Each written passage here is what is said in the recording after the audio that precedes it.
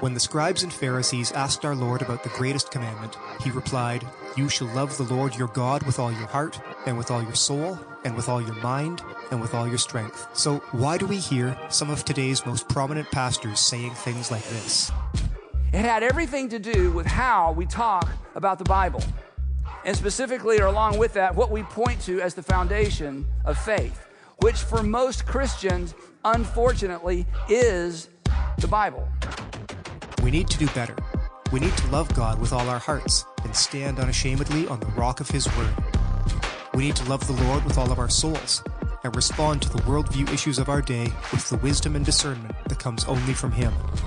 We need to love the Lord with our minds and understand the calling of God's people in every area of life in God's world.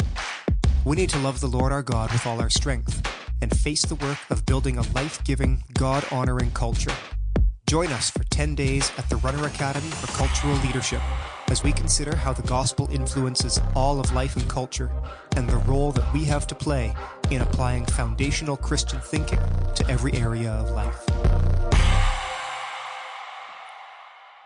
Non-rockabotus must stop. I don't want to rock the boat. I want to sink it. Are you going to bark all day, little doggy? Or are you going to bite? We're being delusional. I love you, Jeff. Delusional, yeah. Delusional is okay in your worldview. I'm an animal. You don't chastise chickens for being delusional. You don't chastise pigs for being delusional. So you calling me delusional using your worldview is perfectly okay. It doesn't really hurt. She hung up on me. What? Desperate times call for faithful men and not for careful men. The careful men come later and write the biographies of the faithful men, lauding them for their courage. Go into all the world and make disciples. Not go into the world and make buddies. Not to make brosives. Right. Don't go into the world and make homies. Right. Disciples. I got a bit of a jiggle neck.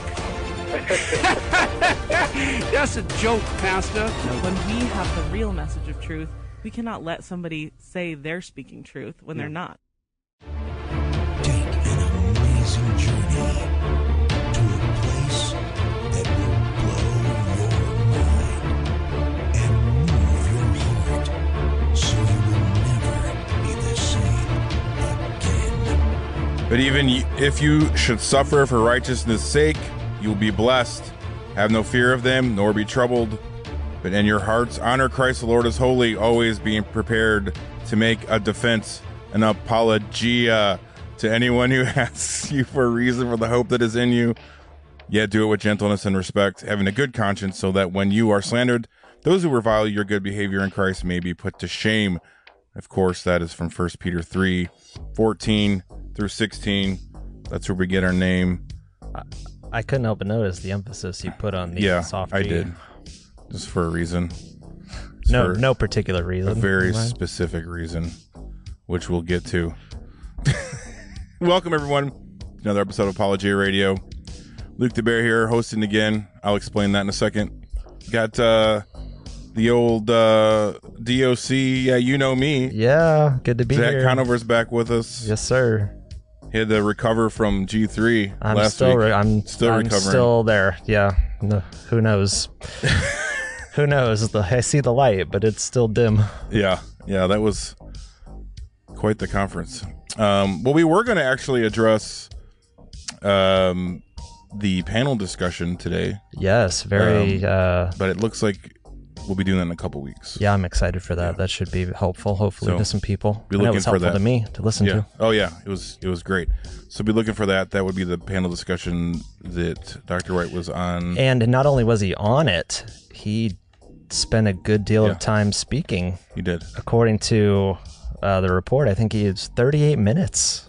He spent talking in comparison to, someone had been sharing a graphic of some sort saying this is how much time he spent talking and this is how much time everybody else had to talk. Yeah. But I think, honestly, that's because a lot of the questions were directed towards him, which seemed to happen when we talk about these subjects. Since he's apparently a Christian nationalist. Just kidding, he's not. But reserves the right to define what that means. He's not.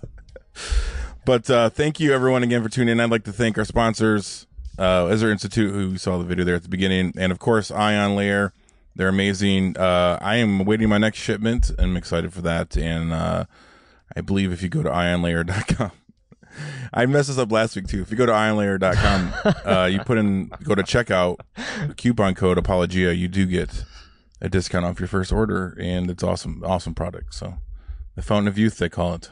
Yeah, I figured just get to my you just had to go to the right place. Then,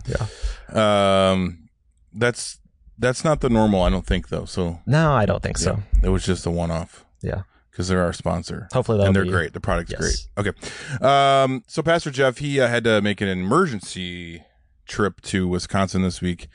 When he gets back, I'm sure he's gonna tell the full story, so I don't want to steal his thunder. But there's a possibility that the Durbins were going to be able to adopt a couple twin girls from Wisconsin, and they came 9 weeks early. And so Jeff talk about a whirlwind. Yeah, Jeff and Kenny had to fly there, and they're there right now. The babies are doing well. They're in an incubator, of course. They're trying to figure out how that whole situation is going to go down. So be praying for them. He'll be back here, I think, this weekend, hopefully. So, anyways, but we have a special guest. We do have a special guest. So we are doing a little mashup show today. I think this might. I don't know if we've actually done it over Zoom. We've had this man in the studio a few times, but go ahead and bring in my fellow elder and friend, Dr. James White, in the DL studio with a really bright shirt on today.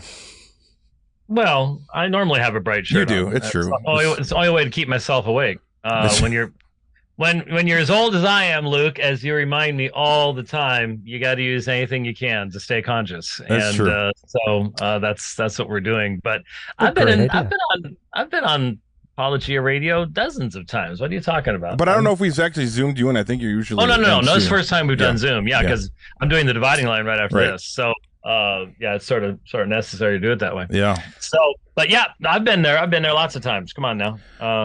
So give me credit. I'm actually going to take his tip about the bright shirt, because as a dad of 4, you need something to help you stay awake sometimes. Not Red Bulls. Definitely no, not Red Bulls. Well, I can't do Red Bulls. That's the problem. I could use some caffeine right now. I really could, but it would kill me. So I got my coffee. Yeah. Red Bulls, no bueno. I can't touch that stuff with a 10-foot pole. I'd be under this table so fast you wouldn't believe it.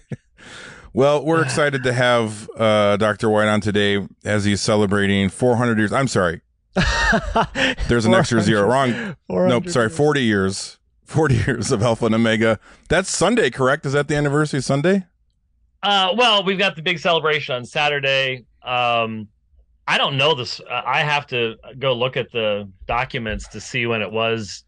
The 420 something. I was 20 because I'm 60 now. So I was 20 when Kelly and I and Mike and Linda Beliveau signed the documents that incorporated Alpha and Omega Ministries, which at the time we were just going to be.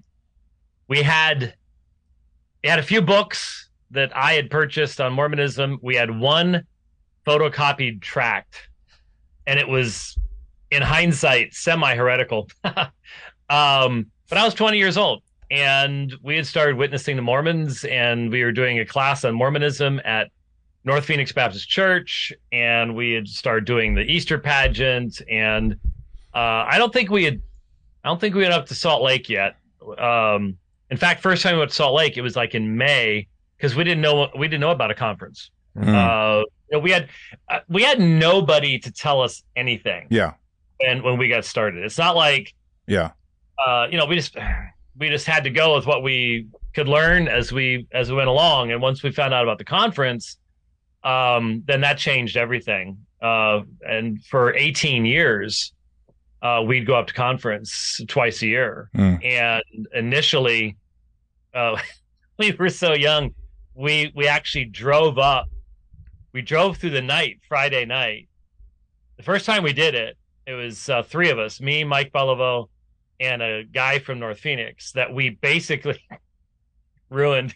We tried to train him in the car on the drive up. Oh my goodness. Don't do it that way. Don't do it that way. But we drove up overnight. went to the Tanner's house, Gerald and Santa Tanner's house, showered, got changed, went and passed out tracts all day at the conference, and then got back in the cars. We may have changed someplace, I don't remember. And we drove back that night. Oh my goodness. And we're in church Sunday morning. Oh, it's like a binge evangelism weekend, right?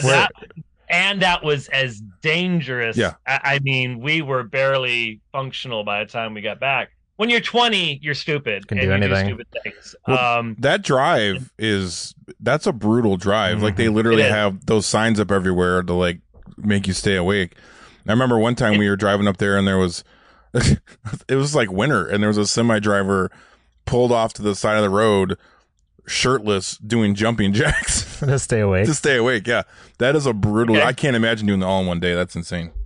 Yeah, it was, and we eventually started taking groups up, and we would go up on Friday. Yeah. So we'd have the night beforehand, and we'd stay at the luxurious Motel 6. There's one downtown. Man, it's like $69.99 now. Back then it was like $19.99, I think. Wow. In those days. There's one down on State, I think, and then another one out toward the airport. We stayed at both of them, and so we started doing it that way, so it was a little bit safer. And then coming back on Sunday, and so we learned. And then by the time we finished up, we were flying up on Southwest or something like that, and arranging stuff very, very differently because we had aged and we couldn't do that kind of stuff anymore. So yeah, but that's where it all started. And when we first started the ministry, all we wanted to do was witness to Mormons. We didn't have any future plans other than let's witness to Mormons. And very quickly people started asking questions about Jehovah's Witnesses, and that expanded into that. And so yeah, 40 years. That's only, when you think about it, it's only 480 months. It's still a long time. I was 2. I was 2 when you started. Zach there you go. I wasn't here. So. Well, see, and as I think about apologetics ministries, there aren't many that have been around that long. No. That haven't gone wonky like CRI, right? And stuff like that. So I honestly think a lot of that's due to the fact that we never pretended to be or wanted to be a church. We always wanted to be an assistance to the church. People tried to make us into a church, and we're like, no, we're not going to do that. And I think that's been part of the blessing of the Lord, because I look back over those 4 decades, and man, there were so many times when stuff happened or people came along that could have completely derailed us. Oh, sure. And normally, honestly, it was people with money. Wow. It was people with money. You got to understand, when you got big donors. Oh yeah, I get it. They want big influence. Yep. They want to be able to sort of determine where things go. And early on, we just adopted the attitude that Lord's going to have to take care of us, because we are not going to do what. And I understand a lot of people have to do these types of things. I remember going to ministry. I won't mention it. I remember going over to California to speak for a ministry. I think I was speaking on the reliability of the New Testament or something like that, because sadly, apologists who read Greek and Hebrew and do textual criticism are very rare. Never understood that. I think it's one of the greatest advantages you could ever have, but that's the way it is. And so they left me alone in this conference room at their office for a while while they're going and doing something else. And I'm looking at like their schedule and stuff. The vast majority of the time, the schedule was donor maintenance. It was contacting donors and doing mailing lists and all the rest of this kind of stuff. And Rich and I just stink at that. Yeah. So for us, it's always been keep doing the work, get it out there. Yeah. For a long time, it was on radio, just like you guys were. We were on the same station for a while. Yep. And then when we shifted to the internet as it started to come into existence. The Dividing Line program, we've never spent one dime to promote the Dividing Line. We've never bought Facebook ads. We've never had anything printed. We've never done anything. And globally, without a question, it's the most watched apologetics webcast in the world. There's just no question about it. I mean, I've traveled everywhere. At least I used to. I still travel everywhere. Just in the fifth continental U.S. On the continent now. But I'll never forget the first time I visited Potchefstroom, South Africa. Try saying Potchefstroom 3 times fast. That's it's lots of fun. You've already been drinking today. So I was in Potchefstroom, South Africa. The first time I was there, this homeschool family comes up to me in South Africa and starts talking about how central the Dividing Line has been. Wow. To the education of their kids. All their kids know me. They're all excited to meet me, all this stuff. And it's on the other side of the stinking planet. Yeah. And that's when I started realizing some of the most precious things have been, again, I used to spend a lot of time in South Africa, and I do miss going to places like that. And people wonder why in the world, but that's another story. I do miss my friends down there. There's some great believers, and they're struggling with, we think we have pressures. Mm-hmm. Oh my, they face so much all the time. But 2 different churches I was in the Johannesburg area, I had groups, 3 or 4 Black African young men come up to me. And there was about 4 years between these 2 incidents. And they said, Dr. White, we just want you to know we came to hear you you preach today, because if it hadn't been for the Dividing Line, we would not have made it through uni. Because if you travel anywhere in the English-speaking world outside the United States, it's uni instead of university, college, whatever that's called. Okay. Uni. I didn't even know what you were talking about. Oh yeah. They said all of our professors were teaching us about the Bible being a myth, and we just didn't have anybody that could answer that stuff except for you. Listening to the Dividing Line is why we have graduated and we still have our faith. Wow. And there were 2 different groups at, like I said, about 4 years separated, 2 different churches. And that's why we do this. Yeah. Vodi Balcom is in Zambia. Yeah. And he had me up to speak at the college up there. And some of his students asked me to do a webcast with them. And it was at a desk in the library, which is inside, the container, the shipping containers that on the ships, that you can literally turn them into trucks. Yeah. That's what the library is at the college. Oh, wow. Is a shipping container, okay, with electricity, and they've put shelves in, and that's what the library is. And I'm sitting there talking to these guys, and they start asking me about my family, and I go, and so my daughter has a webcast. It's been doing real well with that. My daughter Summer, and when I say Summer, both these guys are like, wait, you mean Sheologians? You mean Summer Yeager? And I'm like, yeah, I'm Summer's dad.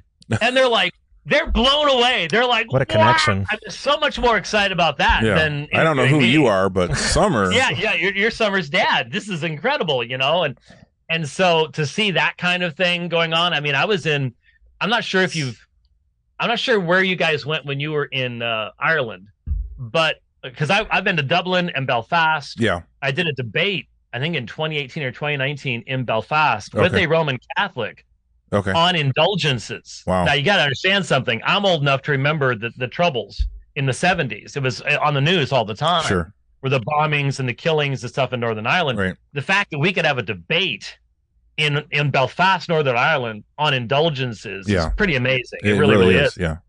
But that church had me do something on a Saturday morning for one of their groups.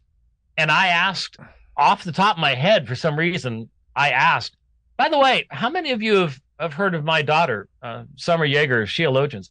About a third of the room put their hands up. in Belfast, Northern Ireland. That's funny.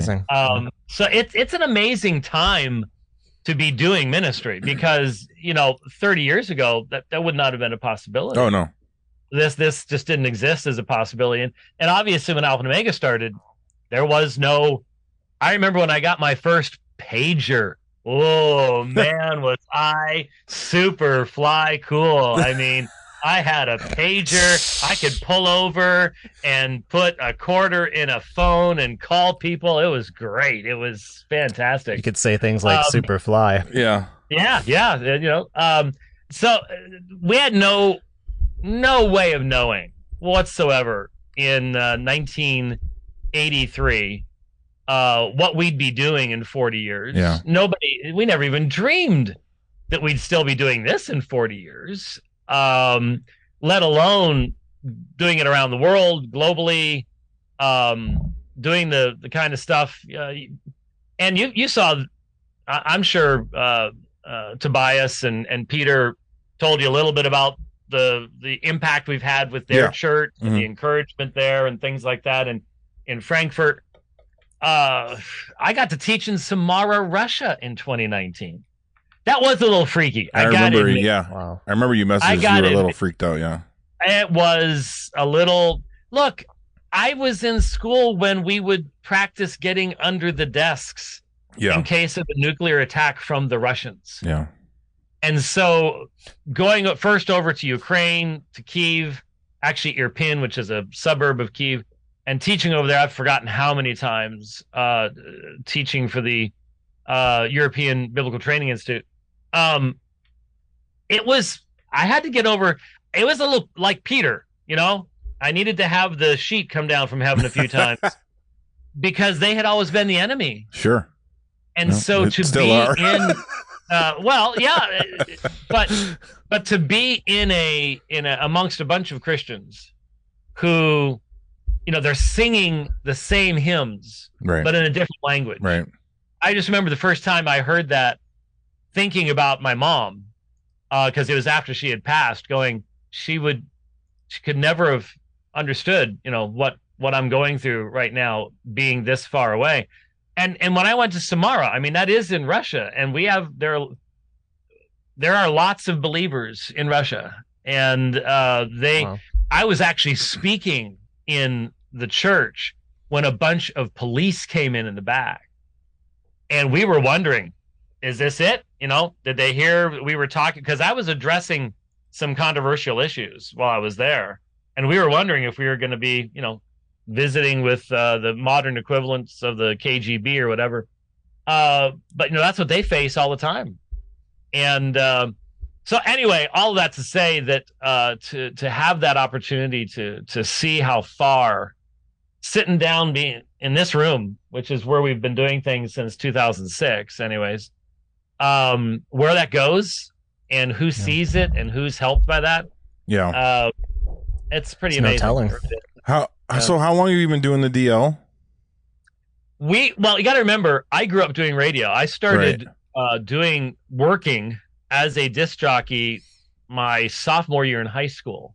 Wow. My dad was the manager of KWAO radio, FM 106.3 in Sun City. That's why we moved out here from Pennsylvania, was to put that station on the air. And it was not a Christian station in the sense of having just only Christian programming. It was an evangelistic station. So the idea was we played big band music because that's what people in Sun City at that time would be listening to. Now we'd be playing the Beatles, I guess, or something. Honestly, seriously, as people have gotten older. And then we would have these evangelistic messages called Pause for Good News during the course of the day. And then on Sundays, we would have a number of churches. In fact, you'll have to remind me sometime, maybe at the leadership thing, I stumbled across a recording from that radio station of a group. North Phoenix Baptist Church had a television program, ministry and stuff like that. And there was a high school singing group that we had. So we had a band. I mean, that was a big church, so you could do a lot with it. And Kelly and I sang in that group. And you had to try out for it and stuff. And she and I sang in that group. And I have a recording of that group singing a song called Cornerstone. Now, this is over a telephone line, so it's not exactly high quality recording. But in fact, just a little story, I don't know if you know, the Wednesday night before Kelly and I got married, we got married on a Friday in 1982. And the Wednesday night before, she and I sang a duet together called I Am Willing, Lord. And then we sort of changed the lyrics toward the end, and we are willing, because, we were about to get married and stuff like that. And I have the recording of that too. And it all went through that radio station. So the point is, I was used to doing radio. Microphones don't bother me the slightest. Keeping time, making sure you're getting done at the proper time. It's been an advantage to me my entire ministry, was, especially in debates. Yeah, no doubt. To be able to do that. So it was natural once Alpha and Omega started. The ex-Mormons, Concerned Christians out in Mesa. Remember them? Yeah. Oh yeah. Yes. No. Yeah. Okay. Concerned Christians had a radio program, and so they invited me on very early on because I can do radio really easily. Okay. And so it didn't take long for us to go, yeah, we probably need to try to do the same thing, though we didn't have any money. I mean, good grief. We had no, doesn't have anything. So, but we started doing the dividing line. Oh goodness. I'd say regularly on Saturdays at a couple different stations, KPXQ, KHEP. I think we were on 3 different stations. Rich seems to remember the call signs better than I do. We had to drive way out into the West Valley for one of them. I remember the place smelled so funky. Oh, it was bad. You know those old places where the carpet's moldy and stuff like that. We probably got exposed to all sorts of diseases and things like that. But all sorts of stuff like that. So we started pretty early on. I'd say the first dividing lines couldn't be any later than 84. Wow. So we don't have almost any of the recordings of that. Wow. The ones that we've been able to archive and post go back to 98, but we were doing the dividing line back in the 80s. But again, it was primarily limited to Mormonism, Jehovah's Witnesses, related subjects like that. Gotcha. And then in the 90s, I remember I was teaching for Golden Gate, and I remember very clearly one Saturday I had to teach a systematic theology class in Tucson for Golden Gate Baptist Theological Seminary. So I get done teaching the class in the morning. It was a Friday night, Saturday morning thing. I get in the truck and start driving home, and you could hear the station down in Tucson.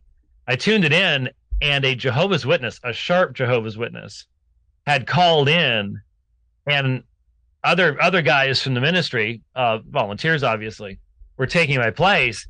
And I had my first cell phone. And don't ask me, because back then this was not supposed to happen.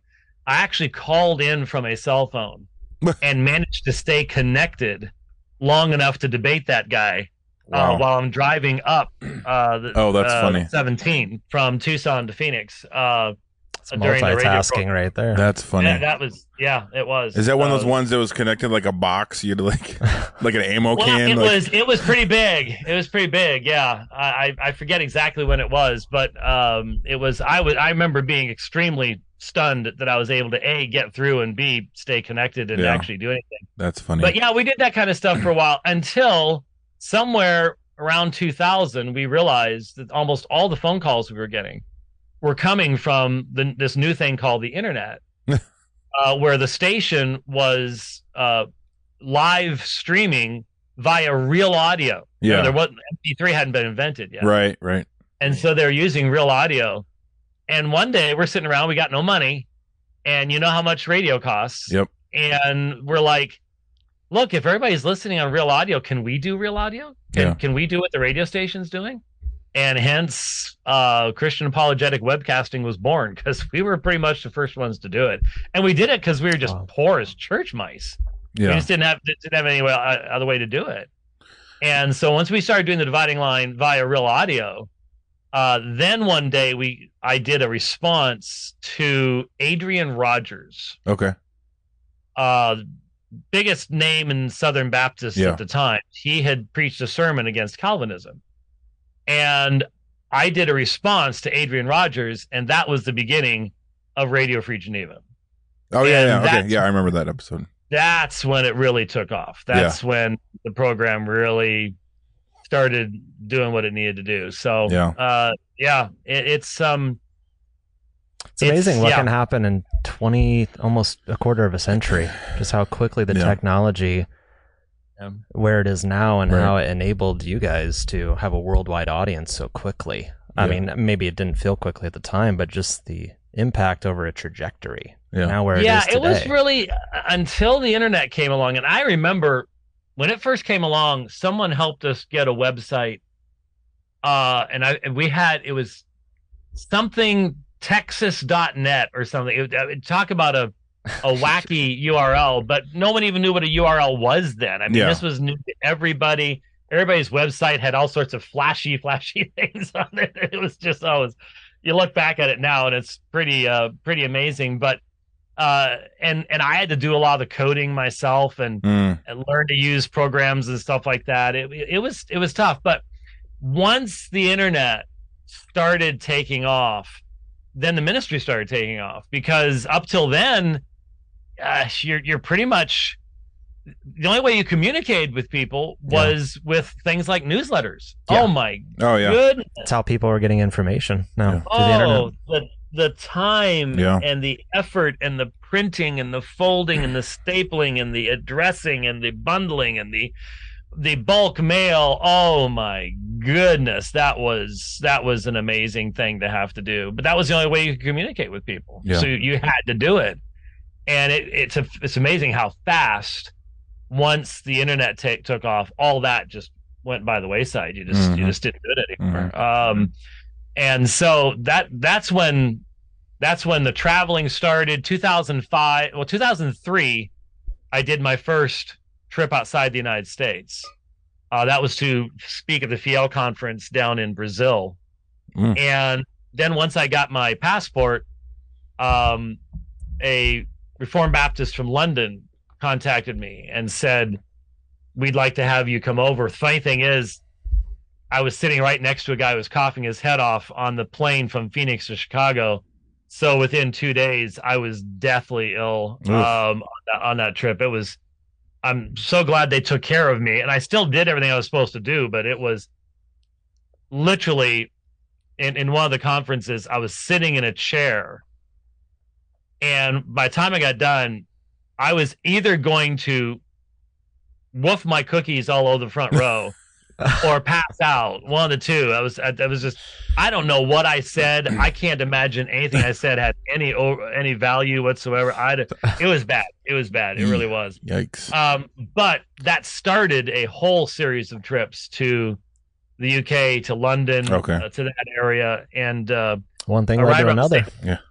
I'm sorry? One thing led to another, it sounds like. It did. And the Muslim emphasis started the next year in 2006.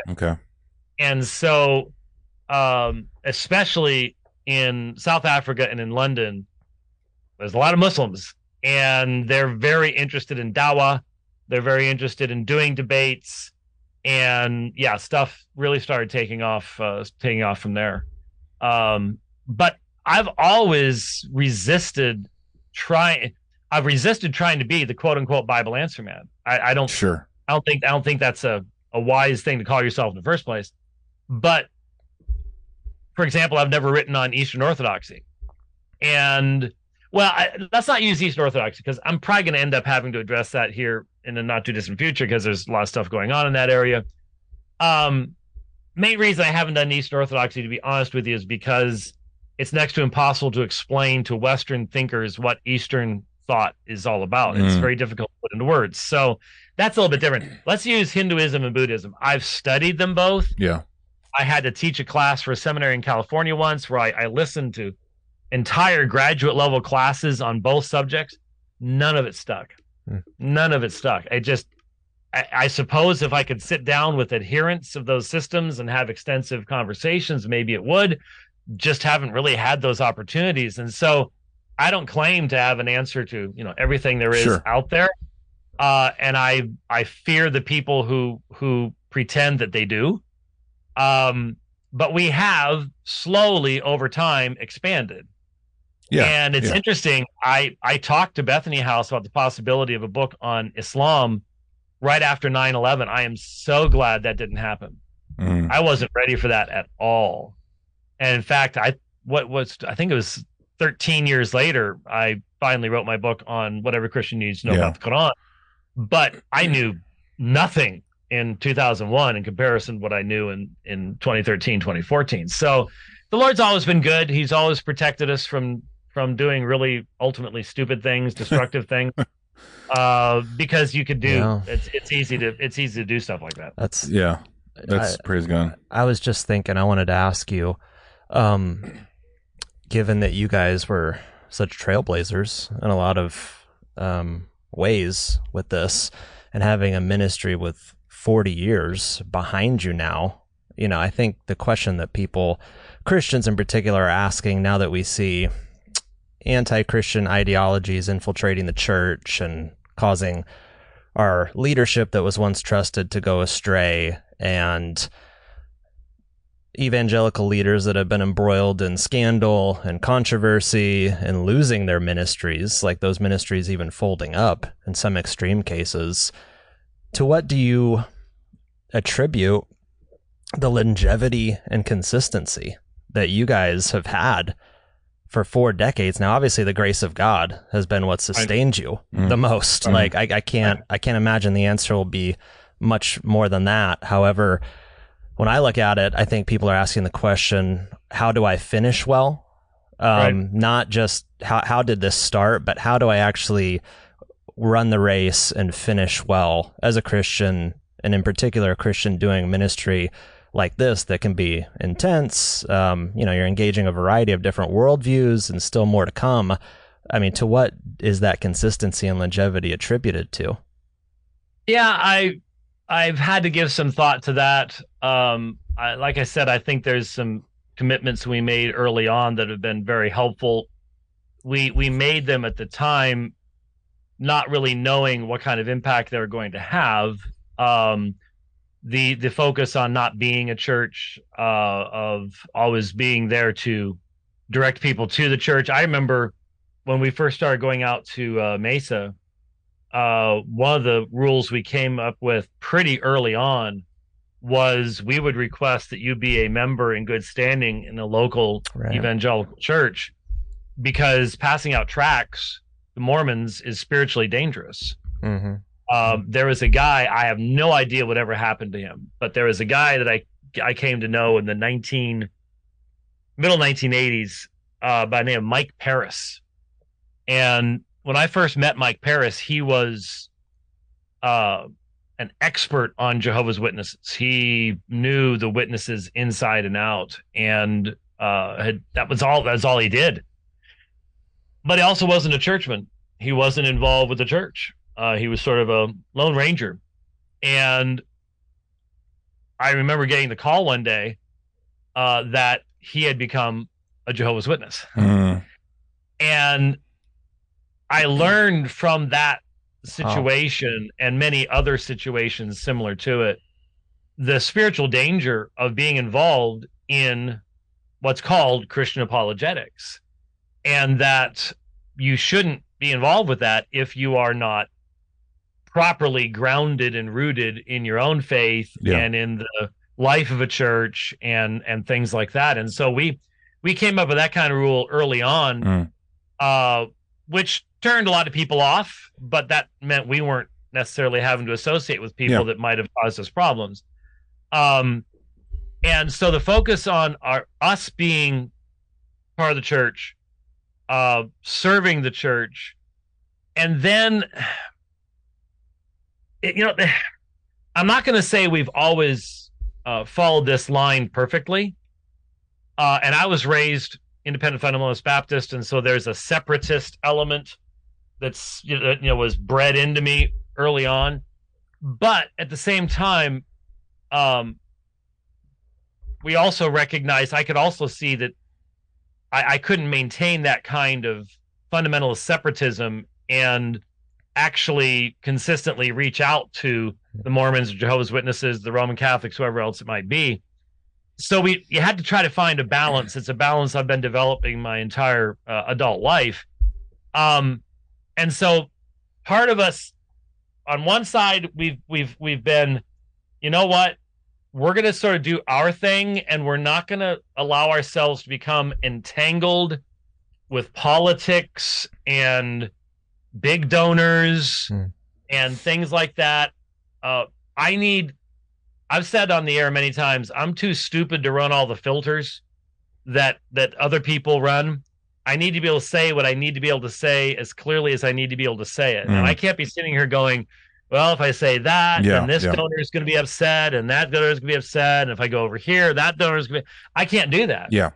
And so we've just had to be willing to live with a little. For a long time in those early years, Rich, who is, I mean, there's only 2 employees in this ministry, me and Rich, that's it. Everything else is a volunteer. Well, I'll take that back. We pay a little something to some people who do technical things, but as far as here in the offices, it's just me and Rich. But there were many years before Rich came to work for us where he was working for a food company, unmarried, single, no bills. And there were, I lost track of how many times, basically, when it came time for my little salary, he just wrote it out of his own checking account. I mean, that's the only way to do it. So, we were poor as church mice. And so the temptation to get the big donor and to get the big chunk of cash, I remember we had this teeny tiny little 2-room office on 16th Street south of Camelback. And we were just busted. We'd had nothing. And we had a prayer meeting after church. We went over to there, and we needed $1,000 we had actually leased a copier because we were trying to get some material out. So we had this copier. We had to pay for this copier. We just didn't know where it was going to come from. I just remember things like that. Yeah. And it kept us really humble, and it kept us from, we didn't get connected in ways that could end up influencing what we could and could not say, where we could and could not go, what we could and could not address. And I guess the biggest thing, to be honest with you, you saw the lines at G3. Yeah. You saw for a while Jeff and I were sort of standing next to each other, and he'd keep moving away. I'm not sure. I was sort of wondering what's going on here. And I did that Wednesday, Thursday, Friday, and Saturday morning. Yeah. Had those kind of lines. Zach, you saw it. You were right nearby. As soon as I stop at G3, the line forms there, and it grows from there. And I don't know, Zach, if you saw Kelly started getting involved and started moving the line so it wasn't blocking other people. And just pictures. We don't have time for questions. Someone had to do that. Someone had to take that role because it was a traffic jam for. I kept trying to pull Jeff to the side. Yeah. It's just the way it works there. But the thing that people would say. Now, it's funny, I have to mention this because this is Apology Radio. Jeff will tell you the exact same thing I'm going to tell you. Wherever we go in the world, people come up to us and they'll say one of 2 things. I found out about you from Jeff, or vice versa. Vice versa, yeah. Then I found out about Apologia from you. It just, we're joined at the hip. It's inevitable. It's just the way that it is. That's in Russia, South Africa, Australia. It doesn't matter where we go. That's just the way it is. So I think that's really, really cool and really neat. But the thing that most people say, the people who really like us and listen regularly, the term they use is consistency. Yeah. You've taught us to be consistent. Yep. A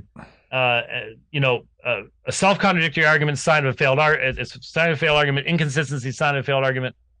I've just taught people for decades now, in every way that I can, that you need to apply the same rules of hermeneutics, whatever topic you're dealing with in Scripture. Otherwise, you're going to be turning the Bible into your own private playground. And I try to be consistent in that, in how I'm dealing with others and interact with their arguments, and so that consistency, together with, I think too, a lot of people have appreciated my friendship with Doug, my friendship with Michael Brown. Yeah.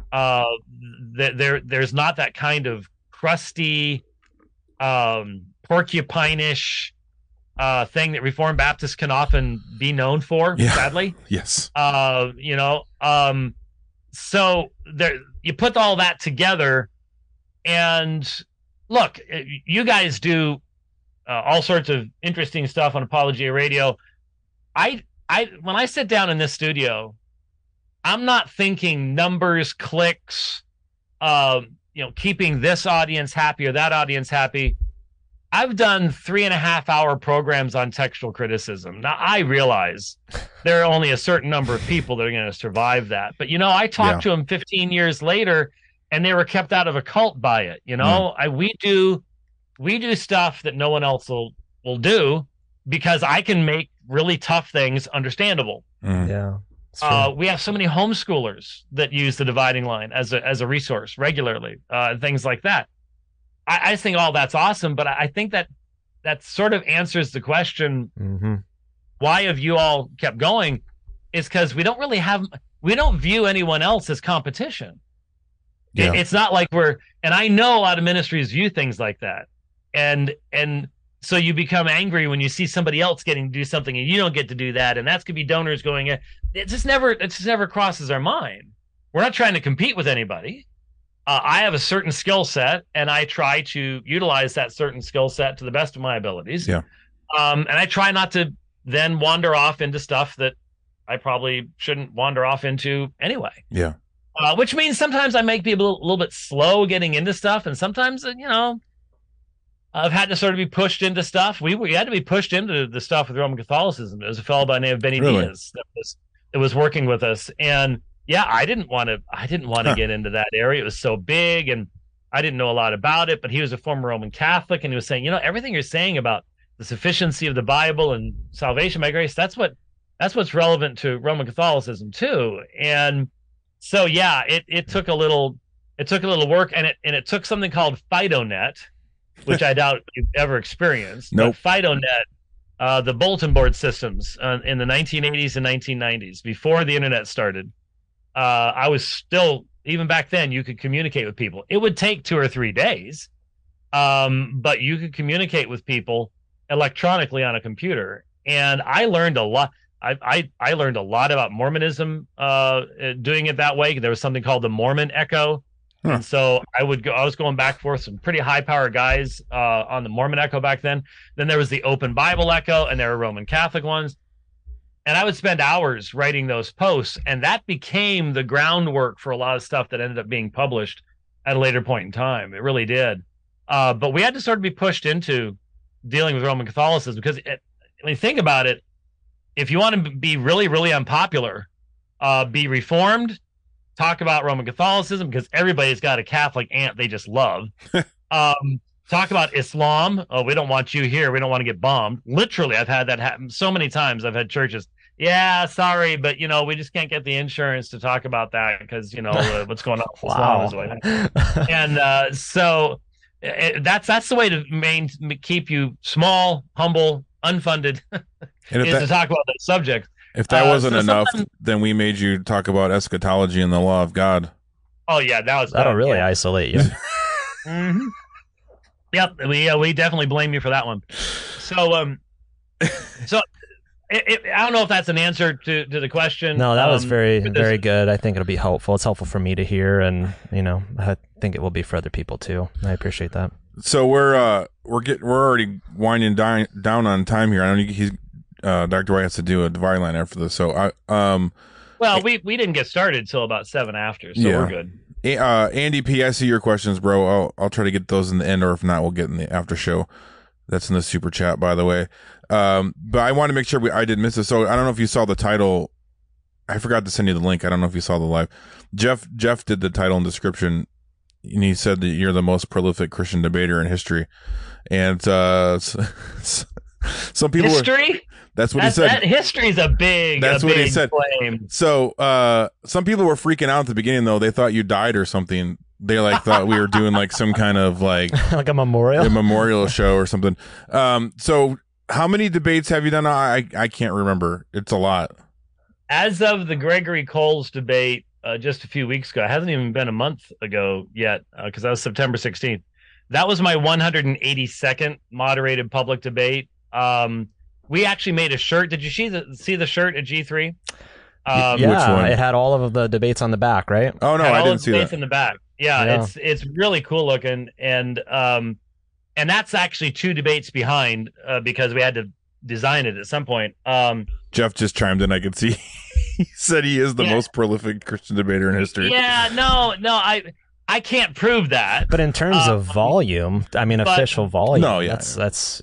But in the currently alive, I don't know of anyone who has done as many moderated public debates as I have. Now, today, thanks to the internet, there are people that sit in their basement with a fan going in the background and a cat walking by once in a while, doing lots of debates all the time. So, like you have a cat, so that's I most surely do, and you'll notice he's not here right now.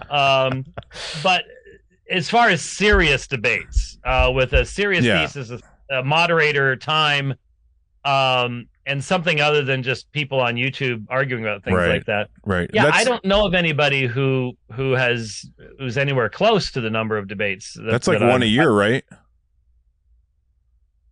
Huh? No, a little bit more than that. You might want to work on your one a year. I said a little bit.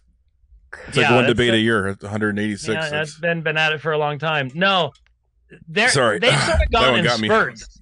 I mean, in 2019, it really looked like I was going to be blowing by 200 real quick, and then something happened in 2020. Yeah.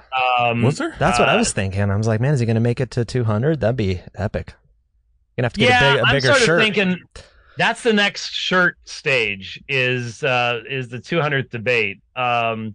And we'll see. I mean, my memory is not what it used to be. I hope. Well, I know Luke will. Luke could care less. I'm hoping that there will be people around who will say, "Yeah, probably time to hang that one up, buddy. You've done your." Because I've seen people. I mean, just think of the great athletes that played 2 seasons more than they should have. You know. They could have gone out on top, but we won't let you go full Joe Biden. Don't worry.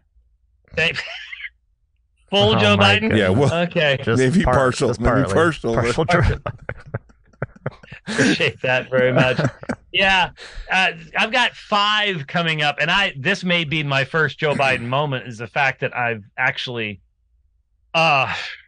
scheduled a single road trip where I'm driving. I'm not being driven. People need to understand that I'm doing the driving. I'm doing the hooking up. I do all the work. Where I'm driving for 32 days, and doing 5 moderated public debates, 2 against Trent Horn, who's obviously one of the best the Roman Catholics have. Dale Tuggy, the king of the Universalists. Leighton Flowers. That one's everybody's just like, oh yes. Oh, I didn't realize you were debating him again. I missed that. Yes. Leighton Flowers on John 6. That's gonna be fun. A lot of choice meat going on there. Oh yeah, got some choice meat going on there. And Dr. Thomas Ross on Can Baptists Be Calvinists? Oh. Yeah, so someone would debate that? Yeah, he's Landmark Baptist, so yeah, he'll debate it. So that's 5, and I'm teaching Baptist church history at Grace Bible Theological Seminary, and I'm speaking at the conference in Tullahoma, all as a part of that one trip. So that may be my first Joe Biden moment. That I get sick and I'm in trouble anywhere along the line there. Weren't you supposed to be doing like 3 nights in a row or something, back to back to back? Well, we're doing the 4 of the 5 are at First Lutheran in Houston. Evan McClanahan's the pastor there, and he just loves debates. Did you ever see the debate that Leighton Flowers and the guy from Trinity did against Zachariades and that other fellow, the 2 hypers? Where the hyper Calvinists were yelling and screaming and spitting at the Arminians. That was at Evan McClanahan's church. That was his first shot at a debate, And I sort of came in and helped rescue things afterwards because he was like, wow, we didn't expect that one. And I was like, yeah, I bet. But he's just a go-getter. He's willing to, it takes a lot of work to be calling people back and forth, being that intermediary. Oh, yeah. And I mean, it takes a lot of work. So if they're willing to do it, then what I'm doing is I'm going through Houston twice. So I start off in the Trick, I go straight to Houston, do the debates with Trent Horn, and then I leave and I go to Tullahoma. I do the debate with Ross. That's at Jeffrey Rice's thing. Oh, okay. And then the next weekend I'm teaching at Grace Bible Theological Seminary, and then I come back to Houston, and on a Thursday I debate Leighton, and then on the Saturday I debate Dale Tuggy. Oh, okay. So there's very little connection of the topics. That's the problem. Yeah, that's what makes it difficult. It's not the same. It's just going to be the amount of preparation. I mean, I'm having to start that once we get done with next week. And it's not like that's the only thing I do. You know, you guys know what I mean. No, yeah, exactly. Other things that we have to do, like I am preaching the next 2 weeks at Apologia. Yeah. And the next sermon, not exactly one that's going to be easy to do. So I've got a lot of other stuff going on. And so, yeah, the preparation, I need to start literally the preparation and stuff that far ahead. I normally don't do that, but I'll have to because 5 debates that's going to get me to 187. Woohoo! So, you know, we'll see what happens after that. Yeah. Well, okay, so I'll get these couple questions in real quick. So Andy P said, Dr. White, will you do an evening of post-millennialism with a panel to debate some of the different takes on theonomy, Christian nationalism, etc.? And can you do it in Tucson? You basically just did. That's basically what the panel discussion was at G3, which we'll be getting to. I just wanted to tell him that, like, you basically did. Then the next question is a little bit deeper. He said, can you guys explain if natural law contradicts or has to contradict Van Tillianism? Yeah, you know, that's a big area. It's not the question isn't natural law, it's natural theology. What's the nature of natural theology? What's the origin? How do you even define natural law? Yeah. And you know, the Van Tillian position is, yes, there is such a thing as natural law, but man is going to look at anything that is a part of God's revelation through the twisted lens of his own fallen nature and his suppression of the knowledge of God. So you have to deal with that issue first and foremost. That's the whole point of presuppositionalism. It assumes a biblical anthropology that, and I'm going to be talking about this on the Dividing Line coming up. Perfect. That's part of my pushback against Stephen Wolfe and his form of Christian nationalism is he's a Thomist. He's not a presuppositionalist, and he's not Van Tillian. Right. And he says that's all 20th century garbage. That's the terminology he used in a tweet to me. I saw that. Yeah, it's all 20th century garbage. So there has for a while being presup was cool, mainly because Jeff was cool. But now there's a huge pushback, and I don't know if you've seen all the I was once a presup type videos that are out there now. No, I haven't. But there are a number of them, especially from Reformed Baptists.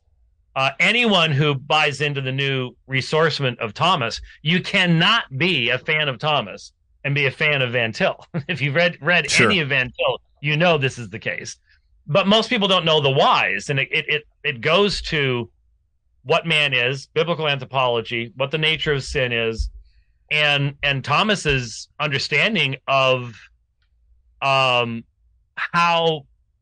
man can know God, the extent to which man can know God from natural reason, but also, ironically, a rejection of the idea that God's revelation of himself in nature actually does get through, because that's what the presuppositional is saying, is it gets through.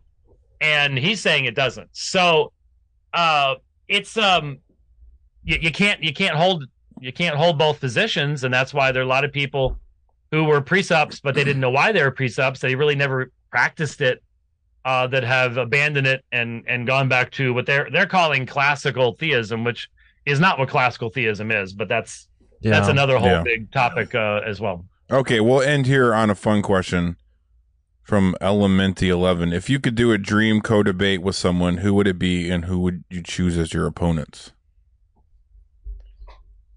Oh, wow.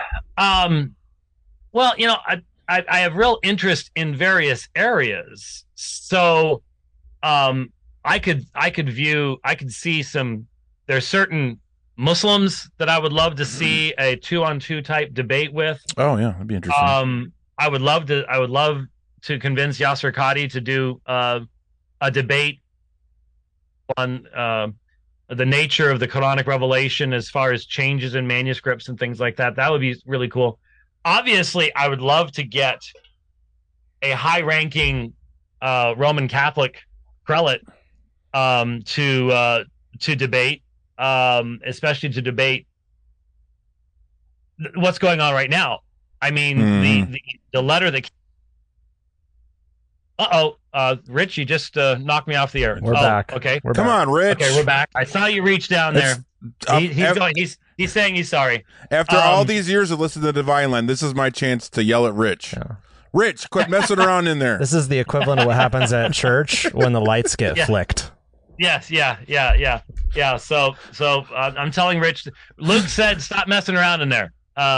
So anyway, and in fact, the light went off on my thing up there, and so let's see if I can bring it back. There we go. I got it. Anyway, so it would be an issue of dealing with, what topic are we talking about? Getting Dawkins to debate? Are we talking about getting a high-level Roman Catholic to debate? Because that would determine who I would want to have along with me in something like that. But let's just be honest. Jeff and I work hand in glove. So, I've told people that you all know that last debate that we did in April. You know what Jeff was up against. Was that a debate? Well, it was. No, I know. I'm kidding. It was, and Jeff could have mailed that one in. He could have come up with lots of excuses given what he was facing with his mom and everything that was going on, but he was on fire. And he did a lot more talking in that one. There was a physical reason for that. And if you were there, then you knew that. I couldn't hear half of what the other guys were saying. Yeah. He was physically closer to them, and so he could even hear what the Indian fellow was saying. Yeah, he was hard to understand. I'm like, I'm going to have to let the younger guy who's closer go here because, but he was on fire that night. And so, yeah, on subjects like that, I think Jeff and I make a pretty good pair. Yeah. There's not a lot of people smart enough or brave enough to take the two of us on, I think. Yeah. Well, I don't think Dawkins will ever do another debate after the Linux one because he got his rear end handed to him. But I would love to see, I mean, this will never happen, but I would love to see a high-ranking Mormon official do a debate. Oh, yeah. That would be amazing. Except there's probably never been a time in history where they are less likely to do that. Yeah, exactly. I mean, a McConkie, oh, man, McConkie, I think McConkie wanted to do stuff like that, and he wasn't allowed to. But there aren't any McConkies left in Mormonism. It's sort of a sad reality. Yeah, that's true. Someone said Wilson and White versus the world. I like that idea too. Yeah, I'd love to team up with Dougie to do something like that. I think we do. I think we do pretty well. But we have to. But we have to get the textual issue out of the way. I wanted to do that. We were scheduled to do that in March, April of 2020, and that got nix made. And I still want. I'm that close to getting him over into the right area as far as textual criticism is concerned. I really think I am. So we'll see. All right. Well, one other question. Thank you, James Solomon. Has any one of you all heard of Great Awakening International? Have not. Mm-mm. Sorry. But yep, that's it. Thank you. It's weird. See, it's weird when I have you on the show because I have to refer to you as Dr. White, but then I struggle because then I'm like, should I be calling him James or Dr. White? Because when you came on to be an elder, you're like, stop calling me Dr. White, and so I had to train my brain to start calling you James, and now I have you on Apology Radio, and I have to revert back to my old ways. Yeah, it's challenging. Well, you're gonna have to listen to my sermon on Sunday, so we'll be seeing you again fairly soon. So. Well, thank you. This was an amazing time of story time with Uncle Jimmy. Yeah. Yeah, it was. you were really using that Wayback Machine today. Well, that's because we're talking about stuff from 40 years ago. So I'm thinking about those things, and I'm going to be hearing a whole lot more about it on Saturday when we have our celebration here. So I'm sure I'll be seeing pictures I haven't seen forever. It'll be interesting. You're going to be like, who's that guy? Yep. It's true. It's true. It's sad. Well, thank you. All right, man. Thank you for being on. Appreciate it. I know it was last minute, so thank you. It's great to be with you. We'll see you in a couple days. All right, brother. Thanks. God bless. Bye-bye. Well, thank you, everyone. That was fun. A little fun show. It was fun. Yeah. Just sit back and saw that background, salt and pepper that man with questions. Yeah. There's a lot of history there and a lot of good guidance and instruction on how to finish well, too. I really appreciated that. There were so many questions I wanted to ask him I just didn't even get to because I just wanted to hear all those stories he was telling. So, but thank you, everyone, again. We will be going to the after show here in a minute. For those who are all access, thank you. You guys are the best. You make this happen. Zach and I will be on there. I don't know what we're going to talk about. I was hoping to have James on, but he's going to do the DL, so we'll think of something. Maybe we'll just answer questions, which will be all NDP probably. But thank you again, everyone, and thank you for your support for End Abortion Now. We just oh my goodness, we were just this week we were sitting down trying to figure out how many states we got going on for next year because we keep getting more, and I think we're up around 18 that I know of. Praise God. Zach's got his work cut out for him. Yes, pray for my freshman in recovery. Yeah, but thank you guys. Seriously, I mean, the number of babies that are being saved, we don't even know. The numbers in at least in the thousands. I don't know. Praise God, it's amazing. And I mean, 18 states wanting to put in equal protection bills is insane. We're quickly heading to half the union. That's pretty remarkable. Pretty remarkable. Thank you for your support, guys. We seriously need it, and we consider it partnership with us when you support us. You're part of that work. So even if you're not out on the front lines, you're not talking to the people putting in bills or legislators or whatever, you're helping us, you're partnering with us just by supporting us financially and praying for us. So thank you.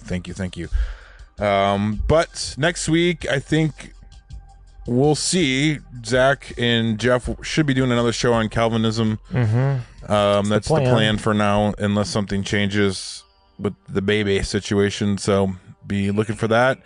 And like I said, in 2 weeks, we should be doing that panel discussion, which I'm very, very excited for. Yeah, it's going to be a good show. So, well, all right. Thank you again, everyone. We'll see All Access here in a minute in the after show. Later. Peace out.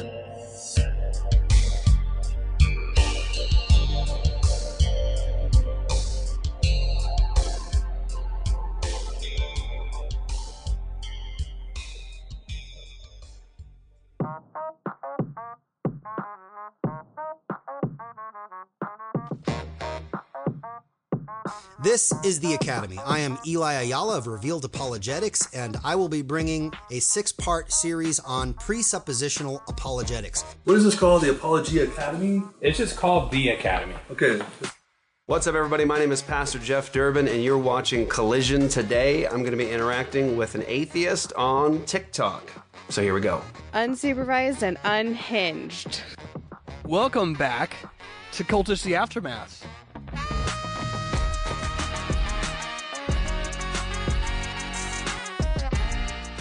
Hey everybody, welcome back to another episode of Ask Me Anything. You are watching Apologia Radio's after show exclusively for All Access.